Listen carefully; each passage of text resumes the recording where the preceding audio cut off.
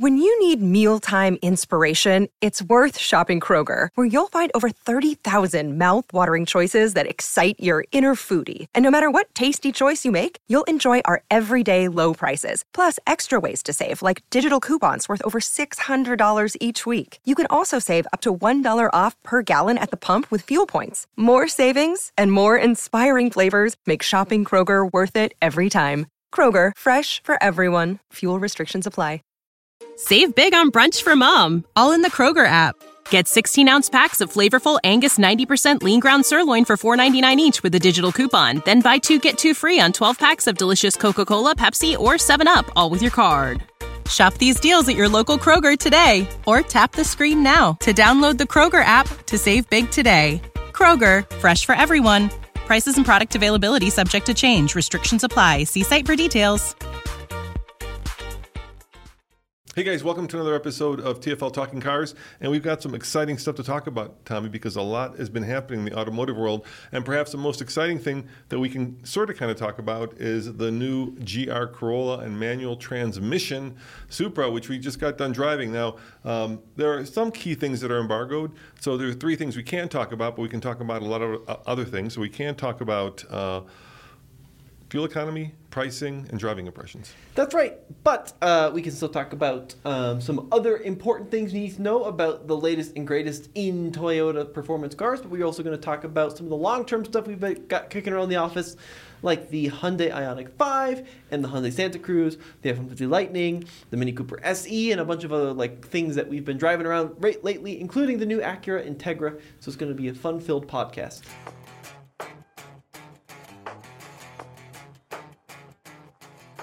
Welcome to TFL Talk, the official podcast of TFL Studios, where we talk about the best, and yes, even sometimes the worst new cars. We talk about the coolest and sometimes the least uncool old cars. And of course, we give you an insider's view of all things automotive. And hopefully we do it having fun and sometimes arguing. So if you're driving, keep driving. And if you're not, why not? All right, well, let's get started, dude. So we just got back from Utah. Salt Lake City, the racetrack out there where we got to drive one of the more exciting new cars, which is the GR Corolla. So what does GR stand for? So that's Gazoo Racing. That is the internal Toyota kind of race team going on right there. It's basically what Toyota's trying to turn the performance division into. So it's kind of like the BMW M, the Mercedes AMG. And there are actually 3 vehicles that come under that brand right now, right? Yeah, so there's the GR86, which is the Subaru-made sports car, the affordable sports car. There is the GR Supra, which is the BMW-made sports car with the 2-liter and the 3-liter engines, and then the Toyota Corolla, the GR Corolla, which is the newest hot hatch from Toyota with 300 horsepower. We'll get into all that here in a sec. Yeah, we published a video over at alltfl.com comparing the 3, and there was a great comment on it, Tommy. It was, out of the 3 cars, Toyota builds the engine in only one of them. Yeah, it's true. So the GR86 has a Subaru engine. Of course, the Supra has a BMW power plant. And then the Corolla has the Toyota 3-cylinder turbo. Now, you went on the unveiling of the GR Corolla, so I didn't know anything about it, but I was surprised to see that there are actually 3 models of the vehicle, right, that are coming out. So there's the Core, which is going to be kind of the entry-level model, and that's got a couple of different packages on it. There is the Circuit, and then there is the Morizo Edition. And the Morizo Edition is kind of the top dog track-focused Corolla. It doesn't have a rear seat. It's got the very special tuning, and it's very, very, very, very track-focused. Whereas the Core is going to be more of like your standard Corolla hatchback with a full 5 seats, and it's got all sorts of more driver usability features. However, it's worth noting that every GR Corolla has all-wheel drive, and every single GR Corolla has a manual transmission. Why Morizo? So Morizo was Akio Toyoda's basically race name. So when he went racing in Japan, obviously he's a pretty big deal in every sense of the word. So when he went to a racetrack, he didn't want to be swarmed and get all this kind of attention. So he went by the term Morizo. You know what's kind of fun right now? I'm seeing this happening in all kinds of different levels of car, be they these kind of cool new hot hatches. You know, with electrification coming, it seems like all the manufacturers are throwing like the kitchen sink at their cars, right? So you're getting all these cool high performance cars that are internal combustion engines. So what makes this car really badass, right, is the fact that it's got a 3-cylinder 1.6 liter that produces 300 horsepower. Now, to put that into context, we just did a video today, and if you're listening to this, it isn't today, but we'll do a little time shifting, where Honda just announced the horsepower out of the Type R, 315 out of a 4-cylinder. Yeah, so a little bit more horsepower than what the Corolla has to offer, but of course the Type R is only front-wheel drive. Whereas the Toyota has the GR4 system, which is a torque distributing all-wheel drive system, and there's a little button, and you can switch between 60-40 torque split, 50-50 torque split, and 30-70, so you can have it more of a rear-wheel drive based hot hatch as well, depending on how you have that knob set. Yeah, it's cool that we're getting what I'm thinking of at the kind of in the waning days of internal combustion as almost a renaissance in internal combustion engines, where they're not only fuel efficient but they're also powerful and fast. It's really cool to see. So let's talk about this GR Corolla, because I think that's the one that people are the most interested in. What does it compete with? Well, we already talked about the Civic Type R. Yep. There's an argument it could compete against like the Volkswagen Golf R, which is kind of a similar thing. Not a hatchback, but also in the tuning Japanese sports world is like the WRX. So you have the outgoing Hyundai Veloster N, which is no longer available. So lots of interesting cars. Yeah, and one of those cars is dying, like you said, the Veloster N. There's the new Golf R, which is cool. That might be the swan song for the Golf R. And then of course there's one I'm forgetting. Is there one we're forgetting? Help me here. Is there another hot hatch? I don't think so. WRX, you said that? Yep. But that's a sedan, right? Yep, we talked about the Golf R. STI's going all electric, right? Yeah, we talked about the Golf R. Of course, a couple of years ago, you had like the Focus RS and the Focus ST. Those are no longer with us. So, yeah, I think that's pretty much it. Yeah, we're not getting the Yaris. There's a GR version of the Yaris, and I was really bummed when that came out and the rest of the world got it. And then we got this car, which is actually a little bit bigger and a little bit quicker in some ways. I think it makes more power than the GR Yaris, if I remember right. And it's got, a size that's probably more suited for U.S. roads, which is what you need. But yeah, I mean, it's got all sorts of cool, fun little tricks in it. So, for example, this one we're looking at, if you're watching on YouTube, this gray car in front of us is the Circuit Edition, which gives you a carbon fiber roof. It gives you these hood vents, which are really neat. This one has a forged wheels, which is very, very, very cool. So lots of really kind of high-performance, almost supercar technology making its way into a Corolla. So let's talk a little bit about the program. I think people enjoy the behind-the-scenes stuff, and I think it'd be fun to get into kind of what's happening in the automotive journalism / influencer world. So once upon a time when we used to go on these programs, I was, and you were, one of the only YouTubers out there, right, that was doing this. We were kind of one of the first ones going out there. Most of the time it was Car and Driver, Road and Track, Edmunds, the usual publications. And this program was all YouTubers. It was crazy, right? I mean, everybody was there. Sophian from Redline was there. Alex from Alex on Auto was there. Matt from, what's his channel? Matt Moran Motoring, yeah. And then you had more of the enthusiast channels, like That Dude in Blue was out there, and all sorts of really kind of Who are the two dudes who tell the great stories? Who are Albin, I think, is her channel. Yeah. Albon, yeah. Really, really, really good videos over there. So it was pretty cool to see that Toyota's really embracing the world of YouTube. So you'll be able to see tons and tons and tons of reviews on this car. I'm not sure it's really great. I kind of missed the days when we were the only ones out there and had early access to these cars. Now it becomes, so the way it works is you go there, and it used to be that they would let you drive the car and then you could publish your video whenever you got done driving it, right? But now what the manufacturer says is, and this goes back to like the good old magazine days when the magazines, were printed and put together like way before they actually hit the newsstands, right? So they had these embargoes so that they were like 3 months out in advance. Now what the manufacturer is doing, and they say they're doing it to keep it fair for everybody, is they'll have waves of different journalists coming. So on our wave, for instance, Sophian was there, Dude in Blue was there, there were so many other YouTubers. And then the next wave when we were leaving, Alex showed up, and Ryan from Driving Sports showed up. And then the Savage Geese guys, Jack showed up. But anyway, if we put out our video with all the information, then they would be kind of unfairly prohibited from doing theirs because they're on the second wave. And so they make the embargo. I think this one's a September 7th, and then there's one on September 14th. I forget which one is which. The manual transmission Supra's one of those two.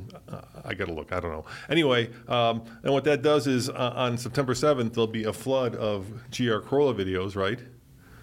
Other way. Yeah, so It doesn't really matter, but you're right. So yeah, on It does September matter, yeah, I'm on trying to September think. 7th, they're going to be all Supra reviews of the manual Supra, and then the 14th is going to be all Is it the other way? GR Corolla. Yeah, and honestly, that's just to keep it fair, right? Because not everybody can be there all at the same time. There are like 32 people in this group, and you can't have. I think there's like 4 waves. You can't have 120 people or whatever it is. Kind of all driving the car at the same time because they only had 8 cars or 9 cars or something. So it just is there to keep it fair. So we play by the rules because, of course, Toyota was kind enough to invite us out. And I would love the opportunity to be completely unbiased and, one day pay them back for the hotels and the restaurants and stuff. But the YouTube video is going to make $19. And we'd be out of business really quickly if you do that. So what we do is we try to keep it fair and say, hey, just full disclosure, Toyota flew us out here so that you know that. And then we try to review the car as fairly as possible. Yeah, I think at some extent you're always going to be influenced by people who put you up. There is always that. I think I'd be lying if I said I wasn't. But to say that somehow we are going to give a bad car a pass or make a good car great, that's not true. And a lot of times, people out there don't understand just what these embargoes are about and why they are. What makes it hard from a business point of view for us is that, like I said, on the 14th, there's going to be just a swamp cooler full of Toyota GR or GR Corolla videos, and that makes it hard for us to make any money at all. So we try to kind of do videos that walk this fine line between not breaking the embargo but giving you a first look at it. So I did a POV video on the racetrack, and lots of times in the comments I'll be like, hey, I hate these videos because you're not telling me anything new. But the reason I can't tell you anything new is because we're trying to be first to get you as much information without actually breaking any rules that are kind of set beforehand. So let's talk about the other car, the Toyota Supra that we drove with the manual transmission. That is a ZF manual transmission, and it is pretty cool that Toyota is deciding to bring a third pedal into the Supra. Of course, the Supra launched a few years ago, and the two big rubs on it were like, it was a lot of BMW part sharing because they developed it with BMW, and then the second thing was that it didn't have a manual transmission, but now it does, and I'm glad that they're going that direction. Yeah, it's pretty crazy that, like I said, out of the 3 cars that were there, they all had manual transmissions. Mm-hmm. When the take rate, on manuals is like less than 5% now. I've read it 4%. In other words, only 4% of all cars are sold with manuals. And I was listening to a podcast where my friend Robbie was on, and he made a good point. He said, if you're like into hashtag save the manuals, and then it's your turn to buy a car and you buy an automatic, don't be doing hashtag save the manuals. You got to walk the walk and talk the talk and shift the gears if you're going to be actually doing that promotion. No, I thought the automatic Supra was very, very, very good. You can't talk about driving impressions. Automatic Supra. Oh, automatic. Sorry. Yeah, it was super good. One of my favorite just driving and handling cars out there. And I can't wait to tell you all about the manual in a video coming up very shortly. Today, if you're listening to this the first day, we did do a video where we compared it, the new manual transmission one, once again, walking a fine line, to, what do we compare it to? The GR Corolla, right? No. No? Mm-mm. What do we compare it to? So we compared the 2-liter Supra to the GR Corolla. Okay. 2-liter Supra is still only available in the automatic. Okay. So that's a big deal. So it's the manual only is coming to the big straight 6. The little engine is still going to be automatic only, which is also, by the way, that little 2-liter Supra is also one of my favorite cars. They did a really good job. I think with that, save a little bit of money. Doesn't quite have the same sound or experience as the big engine, but the smaller engine is a very good car to drive. And we did a little comparison, comparing that to the GR Corolla. Yeah. The funny thing was in this program, we usually send Paul, the former Stig, on our racetrack because he can tell you more about a car in 2 sentences than I can in 2 paragraphs when he gets it on the track. And this time they let us take the cars on the track. But the more interesting part was that we actually got to drive them around the track property. And I did perhaps go a little too fast. We got called out on it by Toyota. They said I went 100 miles an hour, Tommy. Okay. I don't think I did 100. I don't know, but I think I could have gone 100K. They claim they had radar, so typically radar is pretty spot on. Really? Yeah, but we didn't know. Did you see any radar? Anyway, I want to apologize to you, Toyota, if that got you in trouble with the racetrack. We didn't mean to. Well, the part you were on didn't have a posted speed limit, so it was kind of confusing. But that's okay. I think. Anyway, sorry, Toyota. I didn't want to get you in trouble with the track. This was the Motorsport Complex, right? What was the full name of it? Utah Motorsports Campus. Yeah. Yeah. So let's talk about some other stuff that's been going on recently. So we have the new Acura Integra at the office. Yeah. And what do you think of the new Integra? It's funny. I just got off a program where I was driving the SI, which is basically the Integra, right? Yeah. Right. And I actually like the Integra more than the SI. Just because I feel it's a little bit more mature, it's a little bit more grown up. They both come with a manual. The Integra, of course, comes with an automatic, which is a CVT. So we had the manual here. The SI is a little bit sharper, a little bit lighter, a little bit quicker. But I really like the Integra. Your mom had an Integra. When we first started dating, she bought one. I sure did know that, yeah. And historically, the Integra and the Civic have been pretty tight in terms of their platforms and how they're related. Of course, the new one is no exception. But if you want an SI and you also want an automatic, the Integra is the way to go because you can't get an automatic on the Honda, but in the Acura you can.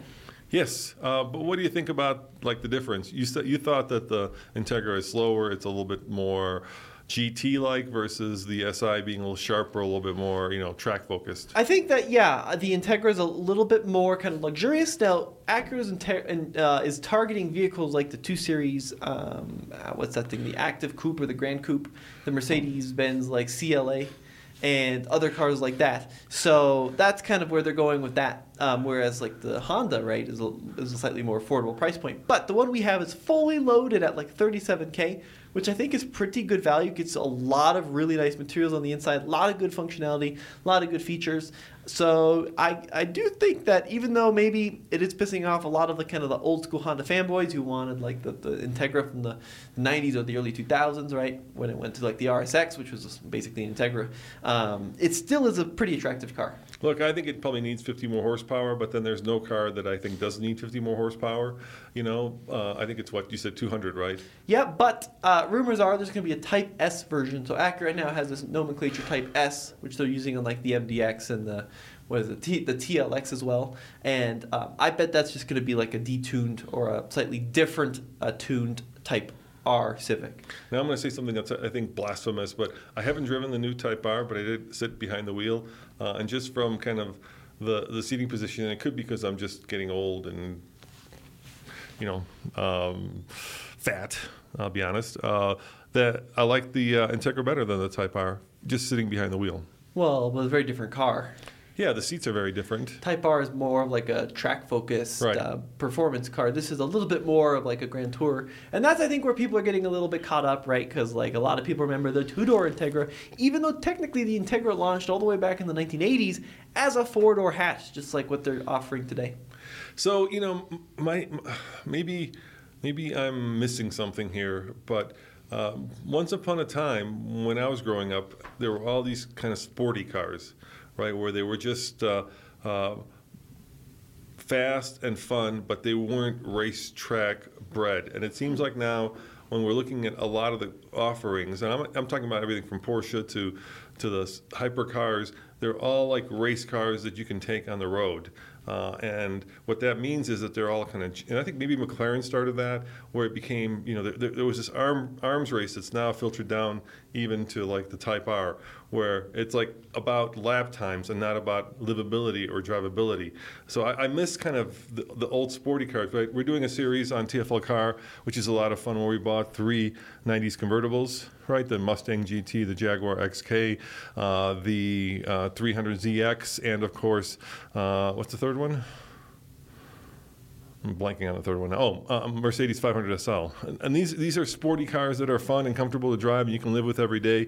A lot of these new cars that they're coming out, they're just they're chasing lap times and not chasing everyday usability. Because if you're gonna let's pick any of these cars. Let's say you're gonna pick a Honda Type R, right? Most people are not going to track that thing. Sure, some will, but most people use it as a track car. Most people won't track it. They're going to probably tune it. They're going to take it out on the street, right? They're probably going to street race it. But as an everyday car, it's not easy to live with. Well, there's a solution. What's that? Civic Si. Yeah. Right? So, I mean... So the problem with the Civic Si is it's just too slow, right? I want the power of the Type R Because now the bar has been reset with electric cars. We'll get to the Ioniq 5 that's sitting outside of our office, but that car, you floor it, right, and that thing pins you back like a supercar from the days of old, probably. Well, if you want a car that's comfortable but yet really quick, buy an electric car.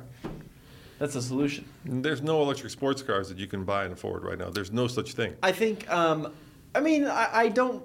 First of all, I think the cars from the 1980s that were sporty. Yeah. First of all, by modern standards, are not sporty. Like Okay. a CRX SI had 115 horsepower. So I had that car. I own that car.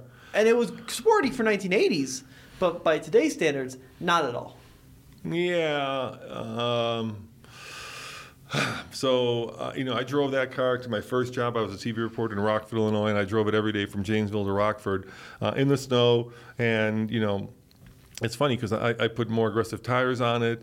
I wanted to make it much more hardcore. But now that actually I'm driving a lot of these hardcore sports cars, I'd be like, I wouldn't want to drive any of these on a daily basis to work. It could also be like... Is it just me getting old and, Yes. and fussy? I think so.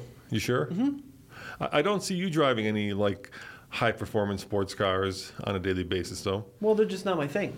But if Okay, fair enough. if I was into that world, Porsche's a good example, right? Like Right. the GT4 RS? RS, yeah, the Cayman GT4 RS, Yeah. right, is like crazy balls to the wall track car. Like this is just, it's insane. It's got, that induction right by your head is nuts. But it is what it is, because if you don't want that, you get a standard GT4 or you get a different Cayman, right? You get a Cayman S, right, which is sporty but a lot more comfortable day to day. So I think that there are offerings of like those examples, right, where you have track-focused models. But the good news is the manufacturers haven't forgotten that there are still people that want to drive on the street. And I think this is a really good example, actually, the GR Corolla. Because if you want the one that's built for the track with no back seat and additional bracing, get the... That's why I was so impressed that they did 3 models. Morizo edition. Yeah, but Civic... Good point. Civic, you have the Civic, you have the Civic Sport, you have the Civic Si, you've got the Type R. So there's a lot of different options in the Civic lineup. You don't have to go balls to the wall with the Type R. You can have a slightly better ride, albeit slightly slower with a comfy ride. People have often repeated this, right? They say the answer is Miata, and that's kind of a great example, right? That's a car that you can track, but you can daily drive. Well, I can't because I'm too tall, unfortunately. But if you're not, if you're not crazy tall, and I shouldn't say I'm crazy tall, but if you're under 6 foot tall, I think, then you can actually fit in the car.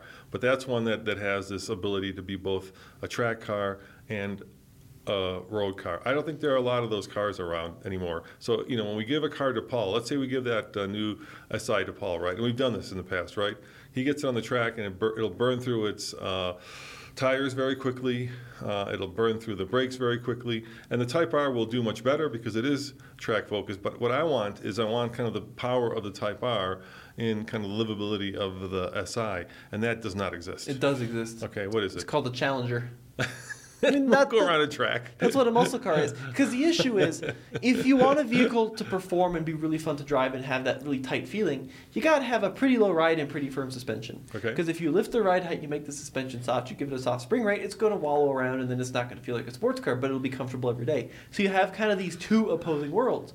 Or you could do what a muscle car does, where you get that straight line performance of a massive V8 or some, massive power plant, but you still have a relatively soft suspension and big cushy seats. So that's kind of what a muscle car is. It's just a car that's really fast, but also very soft every day.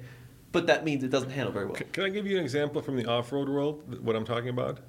Sure. So, let's face it, the Jeep Wrangler is incredibly good off-road, right? It's probably one of the most capable off-road vehicles there is. But you get it on the street, you get it on a road trip, and you immediately start to find some of its shortcomings, right? You've got solid axles, which hop over expansion joints. You've got a seating position that's put your nose up against a windscreen. You've got the aerodynamics of a bread box. And then you've got cars like the Blazer, which unfortunately has just turned into a very everyday commuter, go-to-work kind of car, right? Sure. But to me, the Bronco splits the difference. You can take a Bronco and you can live with it on a daily basis, drive it to work, take your family on vacation, and yet it's very capable off-road as well. And so that car, I think, in some ways, kind of walks the line and doesn't make you compromise for one or the other. And I'm not sure that exists in the sports car world. Maybe, like you said, that now the Corolla, in a way, you've got that potential because you've got 3 cars to choose from, but I want one car that does it all. I think you do. Okay. I really do think you do. Like a Golf GTI. Okay. It's always been a car that can do it all. It's a car you can take autocrossing on the weekends and carry your chest of drawers to IKEA on Monday, or from IKEA on Monday. Another car like that is like the Elantra Ns by Hyundai. Very, very well-rounded, right? You got a performance vehicle with very, very capable suspension and tuning, but can also comfortably sit your family. So I definitely think they're out there. I think the Corolla's one of them. Historically, the WRX has been one of them, where you get a good mix of kind of family-friendly as well as handling. So I think they're out there. I don't think... certainly, like, I do agree the Type R is very firm and would be kind of, jarring on a rough road to drive every day. But like I said, a GTR, a Golf R, a GTI, a Golf R, Well, it's funny because like one of the things that Honda brags about on the Type R is that now it has a bigger entry into the rear seat. Sure. So to me, that is a pretty strong signal that they're working on actually making it more family-friendly, more everyday usable. Right? Yeah. Then who cares about a backseat entry in a pure sports car? Right. All right. Have we flogged that horse to death? Yeah, I think so. All right, let's keep going. So let's go through some of the cars that we have at the office and what our experiences have been with them over, a good amount of time. You have just now spent a year behind the wheel of the Mini SE, the new all-electric Mini. What do you think? What's your takeaway? It's very good. I think it's the most fun electric car on the market. It certainly is probably, from a numbers standpoint, one of the worst electric cars on the market in terms of range. Yes. I mean, only 114 miles of EPA-rated range. But if you are looking for a car to just go zooming around in the city, to go do chores, maybe as a first car for a kid even, I think it's an excellent choice because it's just a very small and very fun to drive package. It's front-wheel drive, but it's got a pretty good suspension setup. The steering is great. Having that small size means it's really nimble, and it's really fun in the canyons.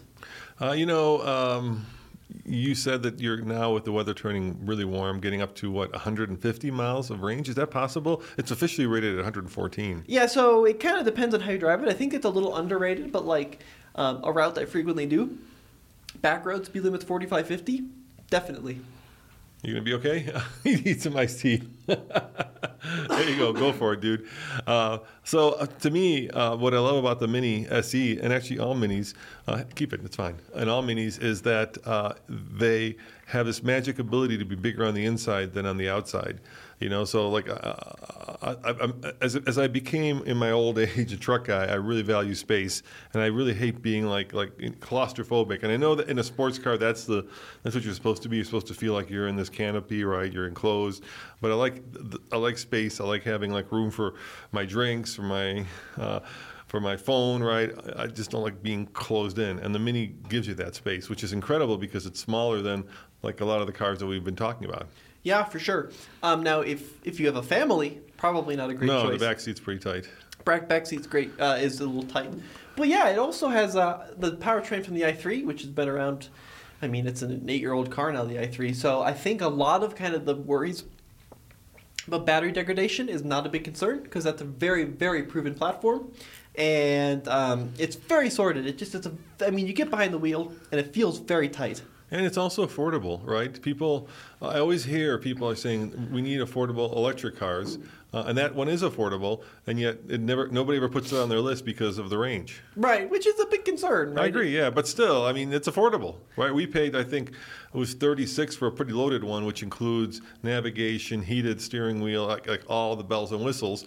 Plus, you get $7,000 back, or we got, so it was really a $30,000 car. By the way, what do you think of this new EV tax credit program? I'm confused, and I really think it's just a way to protect American auto industry and make cars $7,000 more expensive, if I'm being honest, which I always am. Yeah, it's just very, very confusing about having the part content and where it's assembled, and it's not necessarily America, it's North America, which includes Mexico and Canada. And it's just a mess. I really think they mess it up. And then there's a new used car credit rolling out too, which will be coming in the next couple of years. But only through dealers. But you have to buy your car through dealer, and there's price caps on the used cars, price caps on the new car. The whole thing is just a mess. If it was me, I would do away with the whole program, offer no tax credit. If electric cars are going to succeed, they have to succeed on their own. So I would say just scrap the whole project. It's a disaster. I'm with you 100% because at the end of the day, and this is perhaps a very skeptical way of looking at it, a journalistic way of looking at it, but all it does is makes all cars $7,000 more expensive, because what the manufacturer did in the case of Ford, right, was they saw that people are going to get $7,000 credit, and they upped the price of their car by $7,000, or in this case, the Lightning, right? And they did that a week after basically the law passed. I think there's no more obvious connection that you can make than the fact that the manufacturers are just going to increase the price by 7 because they know people are going to get 7K But off. that didn't make sense to me. Fair. Because didn't they have 7 before the credit passed? No, they have 7 after the credit passed. So why would they Because increase the the credit was going to expire. They're going to run out of credits, right? They only got 250 of them under the old system, so they were going to use them all up. And now that they're getting them again, right, under the new one, I don't know. Like GM ran out of credits, Right, but I think Tesla ran out of wasn't credits. Ford pretty far away from running out of credits? I don't know. I think they dude. were pretty far. I don't know the numbers. I don't know but how many Mach-E's they sold, I and don't how many think it's Lightnings they sold, but 250,000. 50,000 Lightnings, right? That's what they said they were building the first year, Right, but we're pretty far from even the first year of production. and at least 50,000. Maybe you're right. I don't know. I don't know what the numbers are in there. Yeah, it's a good point, Tommy. So yeah, the tax credit I think is very confusing, and then it locks out cars like the Ioniq 5, the EV6, a lot of great cars, the Mini SE, the e-trons, right, which aren't made in North America. I Yeah, shouldn't even Mini's say made in US. UK, right? I mean, the Mach-E's made in Mexico, yeah. and it still applies because it's North America. So it's a very confusing kind of credit, and yeah, I don't think they nailed it. Yeah, I agree. Anyway, so the Mini SE, if you can get your hands on one and you want an affordable city car, I think that's a great choice. And don't let the 114 miles scare you, because if you're just using it to zip around town, it's plenty, and it's got all of the great features that you want in a city car, right? It's small, it's easy to park, doesn't take up a lot of space, and because it's got a small battery, you can actually charge it using the wall outlet versus having to go to Electrify America or installing a level 2, because you can charge it pretty quickly using the wall outlet because the battery's tiny. That's true. Most people I talk to that own them never actually have any modifications done to their house. They just plug it into like the same outlet you plug your phone into and just let it kind of charge overnight. Now, if you do have a level 2, like I went from pretty much like 2% or 3% or something yesterday to 100% in, I don't know, it was like 4 hours. Yeah, it was done pretty quick. It was really very fast, 5 hours, something like that. And I mean, that's pretty good for just plugging in at home. It also has fast charging up to 50 kilowatts, so you can go 10 to 80% in like half an hour if you had to. So yeah, what Mini does is it feels like a BMW, but like an old school BMW where everything is super well screwed together. So all the panels, all the buttons, all the little switch gears feel like they're made out of concrete in that car, and it's a very good feeling vehicle. So I'm really impressed with that, and lots of cool colors you can get with stripes and wheels and all sorts of fun. Yeah, they just announced this week that you can get that triple colored roof on a lot of different editions now. Yeah, it's they have a multi-tone roof, so like you've heard of like white roofs and black roofs. You've also heard of like contrasting roofs, but you can get like a white, red, and a black roof that mend together in this very cool pattern. Yeah, hard to do, I bet. Yeah, it's paint, and everyone's different because the machine that paints it can't get everyone exactly the same. So it's pretty neat stuff. And like you said, it's affordable. Now, it's not as affordable as like the new Chevy Bolt. They actually raised the price of the Mini SE by killing the base model. I think they said due to supply constraints or whatever. But like a Bolt, you can have under 30 grand now. Mini starts at like 33. And the Bolt has a lot more range, but it's also a lot uglier and just doesn't have nearly the same character. Yeah, and the Bolt's going away. The Mini's not going away. No, the Bolt. Yeah, the Bolt's going away. What do you mean? It's brand new. No. The Bolt is going away. Didn't they just came out with a new one? No. That's going away. It's done. Bolt is done, dude. What do you mean? It's done. This is like the last year. They're going to the Chevy. What's the new one? The I haven't heard Bolt's going away. Yeah, well, Bolt. why would they just completely redo it and kill it? because that was it. It's done. It's going away. No. Yes. I don't Right, think. Google it. Yeah, I don't think it's going away. And Bolt's going away. I promise you, Bolt's going away. What's the new one that they've got? The Chevy. The is it Blazer EV? The Blazer. Yeah, that's what's going to replace it. I don't think so, Dad. They just refreshed it for 2022. Okay. Bolt is going away. It says eventually, but it doesn't say anytime soon. All right. Well, anyway, let us know in the comments below Yeah, what I mean, you've heard. it doesn't because they came out for the 2022 model year, brand new. They just completely redid the whole thing. Yeah, it was kind of odd, but I think it was a stopgap measure until they got the next generation of Ultium batteries and cars. Down the line, it'll be discontinued because it's not Ultium, right? But I think it'll probably stick around for a little bit. I don't know. It was a disaster because they had the whole stop sale with the batteries. Exactly. It was just Anyway, the whole car was let a us know in mess. the comments. Maybe The whole thing was a mess. maybe I'm wrong. I I don't know everything obviously, but I try to keep my ear to the ground with what the latest news is. So let's talk about another car that is electric. While we're on the electric, before we get to some trucky stuff, we have the brand new Ioniq 5. We drove it from LA to here. The boys put a video out on it. It's over at TFL EV. And we're going to do me and Nathan are going to do quite an adventure. We're going to drive it from D to D. You know what that stands for? Yeah, Disney to Disney. Yeah, we wanted to do like a cannonball, but cannonballs are dangerous and not particularly, family friendly. So we wanted something that might be a fun video that we could have fun with. So we thought, instead of being reckless and trying to set some crazy electric car record, why don't we have fun with it and drive it from Disney to Disney? And I think that's going to prove how viable cars are or aren't not as road trip vehicles. So what do you think of the Ioniq 5? You spent a lot of time with it. Yeah, it's probably one of my it is my favorite new EV on the market, probably one of my favorite cars, period, on the market, because Hyundai has done a magical thing of combining good looks, great practicality, good value, great performance, good comfort, all in the one car. I mean, I know there's like this saying, like, what is it? It's Jack of all trades, master of none. Yeah. But this is kind of like Jack of all trades, master at most. It really is incredible at what it does. It charges from like 10 to 80% in 15 or 18 minutes. It's an 800-volt architecture with over 200 kilowatts of peak charging, which is just nuts. It's got a huge amount of room on the inside, but it looks small on the outside, even though it's got a longer wheelbase than a Range Rover. The design is the coolest looking car on sale today. It's very futuristic, retro 1980s looking. Looks like something out of Tron, like a remake from the 80s. It's killed Got a it. really cool light signature. Really killed it. Yeah, there are a little, when you spend time with a car, you do start to find some things that aren't grand. First and foremost for me is the frunk, or the lack thereof. I like frunks. Well, there's a front cubby, but it's very, very small. Yeah, you put your charging cable in there. Yeah. That's about it. And then it's got this kind of weird onboard power where you can get a dongle and you can plug stuff into it, but that's an option that our car didn't come with. So there is a plug that's kind of hidden, in between the two rows of the second row in the back seat. And we just put some lights in our pergola that we built at the ranch, and you tried to use that car to power it, and it didn't work very well, did it? No, I don't know if it's an issue with our car or what's going on. I got to dive into it a little bit more, but it was kind of intermittent coming on and off, so got to figure that out. Yeah, and the boys had the same problem trying to charge the phone off that one. It didn't keep doing it, so we don't know what's going on with that. That might be an issue with either the way we're using it, or might be an issue with the car itself. Yeah. So pricing I think starts at about $40,000 for rear-wheel drive. This one that we have is like 52. Yeah. 53, something like that. But it's a heck of a lot of car. It's got big, comfy seats. The We infotainment. got the all-wheel drive one. Yeah, the Dual all-wheel motor. drive, dual motor. The infotainment's pretty good. It's also very quick, 0 to 60, like in the under 5 seconds. So it really chugs down the road. And it's roomy. It's incredible. I'm not going to do another roomy thing, but there's a lot of room in that thing. We had my friend visiting from Illinois, and there were 4 of us in there, and plenty of room. Right. Yeah, really good. Tons of room. Yeah. I don't like the door handles. The door handles are Yeah, pretty the door silly. handles are kind of goofy. They're these electric things that pop out. They pop out. They don't pop out like fully. They kind of cantilever out. And it's kind of weird. I agree. And then like the self-parking thing where you can pull it out of the spot's kind of a gimmick. It's a little bit of a It's a And- little bit of a faff. Yeah, I don't like that very much. And then there's something else I didn't It's like. a cool party trick to show your friends. Yeah, it's a cool party trick Yeah, where you can exactly. drive it remotely using the key fob. What else did It doesn't I do like what about Tesla does, right? It doesn't like a dog come at it? you. No.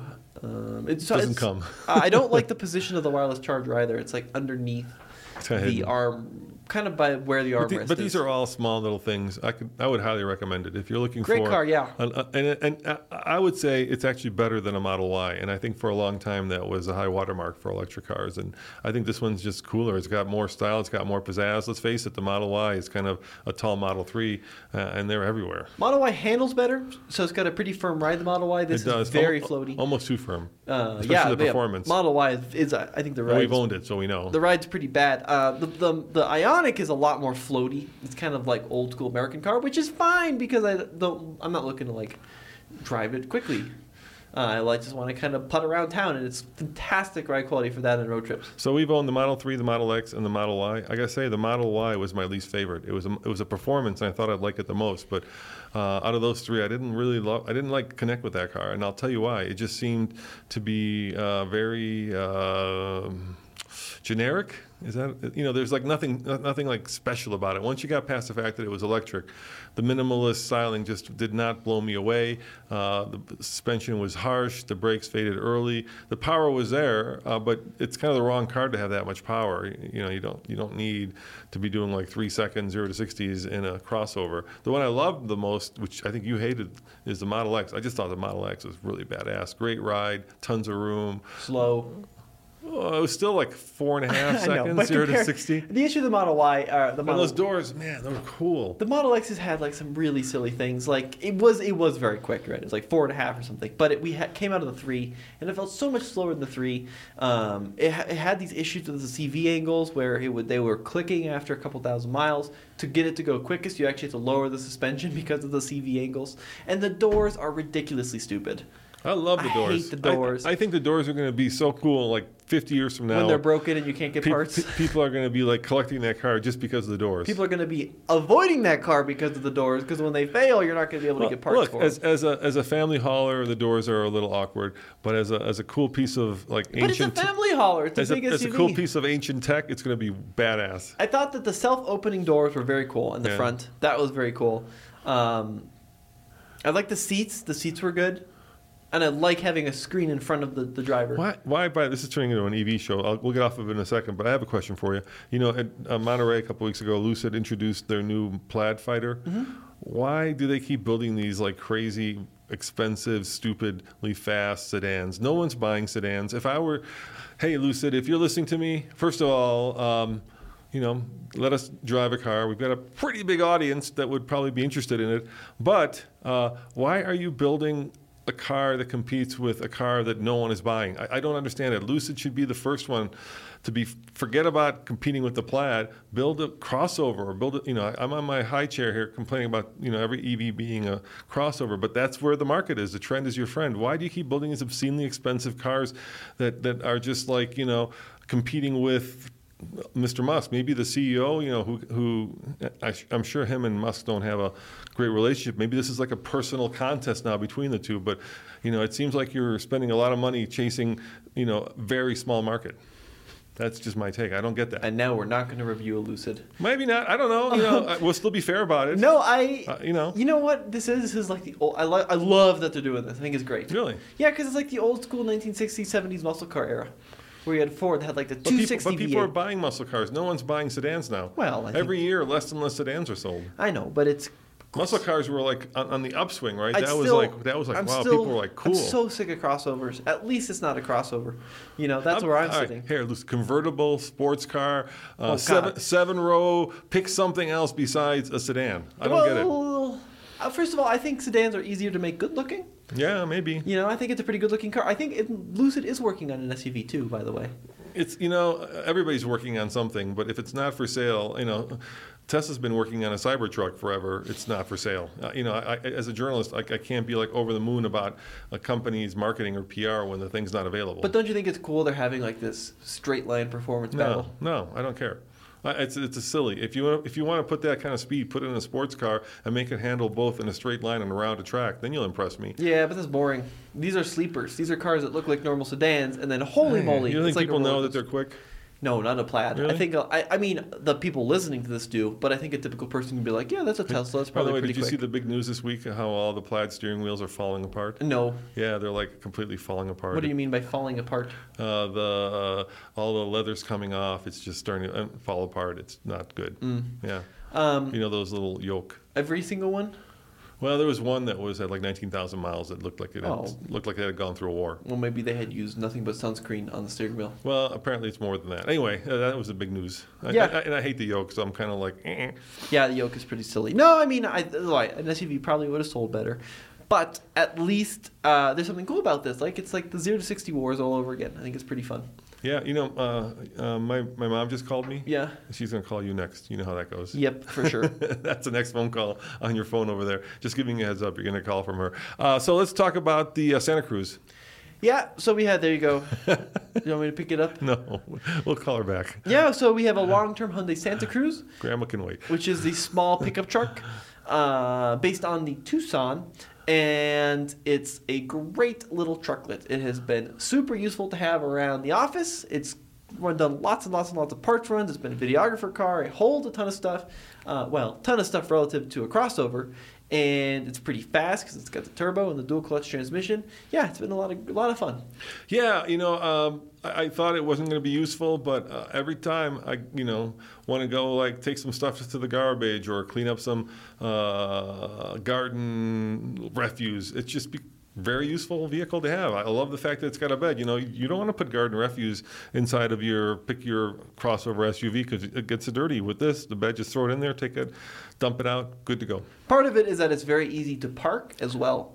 So it's about the size of a typical small crossover. So you can squeeze it into small spots of the grocery store and in town. And it also tows 5,000 pounds if you're so inclined. And as you mentioned, it holds enough stuff for kind of daily around the house jobs. It's got a very comfortable interior, super easy to drive, much nicer to drive than a pickup truck like a Tacoma. It uses less gas. And there are some issues I found. Yeah. So first and foremost, the one that bugs me the most is the material in the seats is not leather. It's some kind of... It's like a neoprene. Yeah, it's like a clothy neoprene, but it feels like Velcro when I put my head on the headrest. It like grabs my hair. Oh, that's interesting. It like pokes and grabs my hair, and I really can't stand that, so I don't want to touch the back of my head. I also am... I've gone beyond not liking to becoming very disillusioned with the dual clutch. I just think you can get it in 8-speed if you get the smaller 2.5 non-turbo, but I don't like that dual clutch. It takes too long to spool up. I know you can paddle shift it, but it feels like the right truck with the wrong transmission. Well, yeah, and it's kind of a little herky-jerky from a stop as well in terms of, so it's very quick once you're in a gear, engaged in a gear, but that transition from stop to first, there's the car is kind of modulating the clutch, and it's actually pretty slow. So once you get in a first gear, that takes off like a rocket, but from a stop to 15 miles an hour, you're like, oh, come on, let's go. We're getting about 27 mpg. Which is pretty good. The fuel tank, I think, is a little too small. We're always filling it up with gas. Always filling it up. Yeah, I don't know how many gallons, but whatever it is, needs to add 5 more to it. Yeah. I do love that it has a traditional shifter, unlike the Tucson Hybrid, I think, which has the standard buttons. And speaking of the hybrid, I think they need to put the hybrid, if they're going to compete with the Maverick hybrid. Yeah, they should do it. If basically it's a Tucson with a bed, so it wouldn't be hard for them to. No, but we've been saying that now for a year, and. I do like the infotainment a lot. So we have the SEL Premium, which is one step below the top trim, which means you have the smaller screen, but you have an actual volume and tune knob versus the top one is all digital. Yeah. So definitely recommend the SEL Premium. Plus you get heated seats and that kind of thing. It's all-wheel drive as well, so it's going to be pretty fun in the snow, I think. It's got pretty decent clearance. Not an off-road truck, but pretty decent clearance. And the tonneau cover, I'm kind of hit and miss on. Yeah, I'm with you on that one. I think it's nice to have if you're going to the airport and it's raining and you got to bring some luggage back, but it does kill like a good half foot of bed space, and that's a lot for a small bed. Yeah, so what it has is this built-in. It's a hard tonneau cover. It's a roller. Yeah, built from delivery. It's like a roller shade. It rolls out. Yep. It's lockable, but it's a big box that kind of sits at the top of the bed. And I always forget about that little cubby that's underneath the bed, right? Yeah, the little trunk. Yeah, we never use that. Maybe if I was in California and surfing and I needed to put someplace for my wetsuit, but when I go to the grocery store, I just throw the stuff in the back seat. I always forget about it. The back seat is good for the dog. Really good for the dog. Yeah, it's very easy interior to keep clean. Yeah. It's got bumper step, because the guy who designed it came from the Chevrolet exactly. program. So it's got the bumper step. The front end is a little too plasticky for my liking, but it's got really good headlights. Pretty decent assistance technology. So ours does not have the adaptive cruise, but it does have lane centering. So on a road trip, you can just kind of rest your hand on the steering wheel. It'll just stick you in the center of the lane, and you can cruise for a long time. It's a good road tripper, good interior space. So overall, I'm very, very impressed with it. But the biggest complaint, like you mentioned, tonneau cover, fuel tank, and there's one other thing. And a little Velcro headrest. Another reason to get small screen. If you get the small screen, you get wireless Apple CarPlay and Android Auto. If you get the big screen, you have to wire it. Piano black. Oh, yeah, that's another big problem. A lot of dust collection there. Very much so, yeah. It gets way too much dust. I'm very OCD, and every time I get into it, I'm wiping off all the dust because it's everywhere. Yeah, a lot of dust. I think we're way past the prime piano black years, and I'm hoping manufacturers now start going to other materials because it's getting just way overdone. Completely agree. All right, okay. But if you are looking for an alternative to not maybe like a pickup truck, but like an SUV, you're like, this SUV is working, but I'm doing a lot of stuff with wood or with construction materials, or like, my wife's got some plants and like the dog, like whatever. It's very useful. Yeah, I agree completely. So I know we're kind of stepping on on the truck world because that's Andre's podcast, but let's just finish it off with a palate cleanser for all the EV stuff we've done. How about our 2500 Ram Cummins? Right, so go way big on the other side of the spectrum. Yeah. So this is we bought a Bighorn equipped Cummins. It was like $65,000, I want to say. Yeah, we wanted to buy the cheapest one, the And it tradesman, failed. but you can't get them now. So we got the Whatever was on the lot. which was a silver Bighorn. Yeah, it's great. I mean, so in the Cummins lineup, there's a high output and a low output. 2500 has a low output. You can get the high output in the dually, or the 3500 too, I think, as well, the single rear wheel. But it's a lot of truck, right? It's got a big 6 3/4 foot bed. It's very, very capable. It's an extremely good tow machine. I don't know how people daily drive them, though, because the ride is pretty firm. Like, you can tell it was set up for towing and hauling. Yeah, Andre just took it off road. So if you want to see how it does off road, Probably not super good. It would head be over. better. He said it was incredible. He was super impressed with it. Yeah, he did the 2-tree squeeze in a 2500, and he said he didn't have to sweat it out. That's interesting. Yeah. I think that the interior is pretty good. We have the 8.4-inch screen. We've got It's pretty basic. Yeah, manual climate control, that kind of thing, cloth seats. But it's holding up very well. It looks to be very durable. Really the big news is just that Cummins is spectacular. It's a fantastic engine. Really very, very, very good engine. It's like, like I said, the Wrangler is the ultimate off-road rig. This is the ultimate towing rig. It eats up the miles, whatever you strap behind it. We were towing the E100. I was going to say F100. If you guys don't know, we took our F100 and partnered with Maverick from, what's the name of the company? Legacy EV and 101 Motors, and then we converted its old farm truck to be electric on Tesla batteries, and we just towed that to the ranch, and it just kills it. Just kills it. Doesn't even know it's back there. Yeah. The only issue. Let's talk about the issues that I have with it, and there are a couple issues. First of all, the headlights are just beyond abysmal. Right. For a $60,000 truck. Come on, Ram. You could do. How much more is an LED? Really? How much more is an LED? Well, they offer them if you pay more, but they should be standard because of it's course. a big safety This thing. is a safety issue. You shouldn't be putting these like 1916 lights on the thing. Other thing I don't like, once again, $65,000, it should be standard at this point, is like keyless entry. How about blindside monitoring when you got a big blind old spot truck? monitoring would be good, yeah. Where you keep the key in the pocket to grab the door handle. I would love that. I don't care about like a sunroof or cloth or whatever, but It just feels like a lot of cost cutting for stupid reasons. Yeah. Right. Yeah. So they're trying to squeeze more to get you to go to like a limited or a higher end truck for sure. So, or like a Laramie. And we did this video, which was actually pretty interesting. We towed 10,000 pounds. We towed our skid steer with it, and we did an acceleration run. And guess how fast the Cummins went from 0 to 60? I don't remember. 18 seconds. Okay. And we compared it to the Lightning. Guess how fast the Lightning went? 17. 10. Oh wow. Yeah. Yeah, Towing 10,000 pounds. but the Cummins will do that for 300 miles, and then you just refill it in 3 minutes, and off you keep going. So that's of course a big advantage. No, I think it's a great truck. There's one other issue I have. It does tend to burn through a lot of DEF fluid. But that I don't But, think, especially when you're towing. I don't think that's unique to the Ram. No. I think any diesel truck's gonna does do that. that. Yeah. Right. But it's not cheap, right? It's like $24 for that big jug, and that jug like fills up half of the tank. The other thing too, another thing, and this is once again not unique to the Ram, but all manufacturers, especially in the HD class, is the four-wheel drive trucks sit so tall, and it's really hard to kind of get stuff in and out of the bed if you're shorter. I mean, I'm 6 feet tall when I stand up straight, and I have a hard time kind of reaching in and out of the bed, loading heavy stuff in there. So it'd be cool if like we could get a 3/4-ton truck that sat a little bit lower. But that's where the truck industry is. Yeah, I know. Especially if you're trying to get in the back. We were just what were we doing where we had to get in the back of that thing? Well, we were camping with it, right? We had that 4-wheel Project M camper, and you're going back and forth into that thing. It gets to be no, that was the Lightning. Sorry, what were we doing where you had to get in there a lot?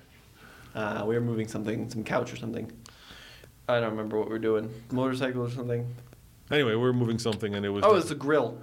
Oh yeah. We were bringing a grill home. Yeah, that was kind of overkill for a that grill. that was a Santa Cruz job that we brought the Cummins to, and that was a mistake. We should have brought the Santa Cruz. To We that definitely job. brought a gun to a knife fight. Yeah, for sure. For that, and then we could talk about the Lightning, but we've done that, so I think we'll save that for talking trucks. What do you say? Next time. Well, guys, thank you for joining us.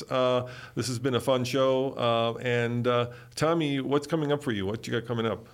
I'm going... Detroit Auto Show, right? New Mustang. Detroit, we're going to check out a new Mustang. And Andre's going to check out, I think, a new truck. Is he?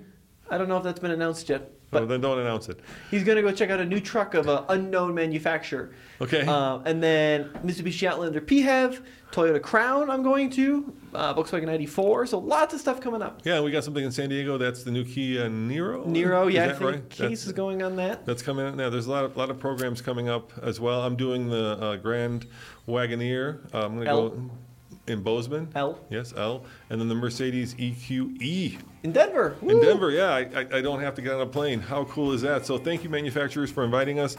And Tommy, I hope that people check out alltfl.com, because we do have a lot of different channels. And if you like electric vehicles, or if you like trucks, or if you like cars, we've got the channel for you. Yep, we'll see you in the next one. Ciao. When you need mealtime inspiration, it's worth shopping Kroger, where you'll find over 30,000 mouth-watering choices that excite your inner foodie. And no matter what tasty choice you make, you'll enjoy our everyday low prices, plus extra ways to save, like digital coupons worth over $600 each week. You can also save up to $1 off per gallon at the pump with fuel points. More savings and more inspiring flavors make shopping Kroger worth it every time. Kroger, fresh for everyone. Fuel restrictions apply. Save big on brunch for mom, all in the Kroger app.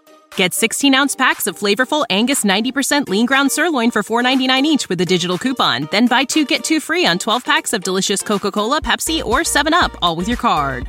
Shop these deals at your local Kroger today, or tap the screen now to download the Kroger app to save big today. Kroger, fresh for everyone. Prices and product availability subject to change. Restrictions apply. See site for details.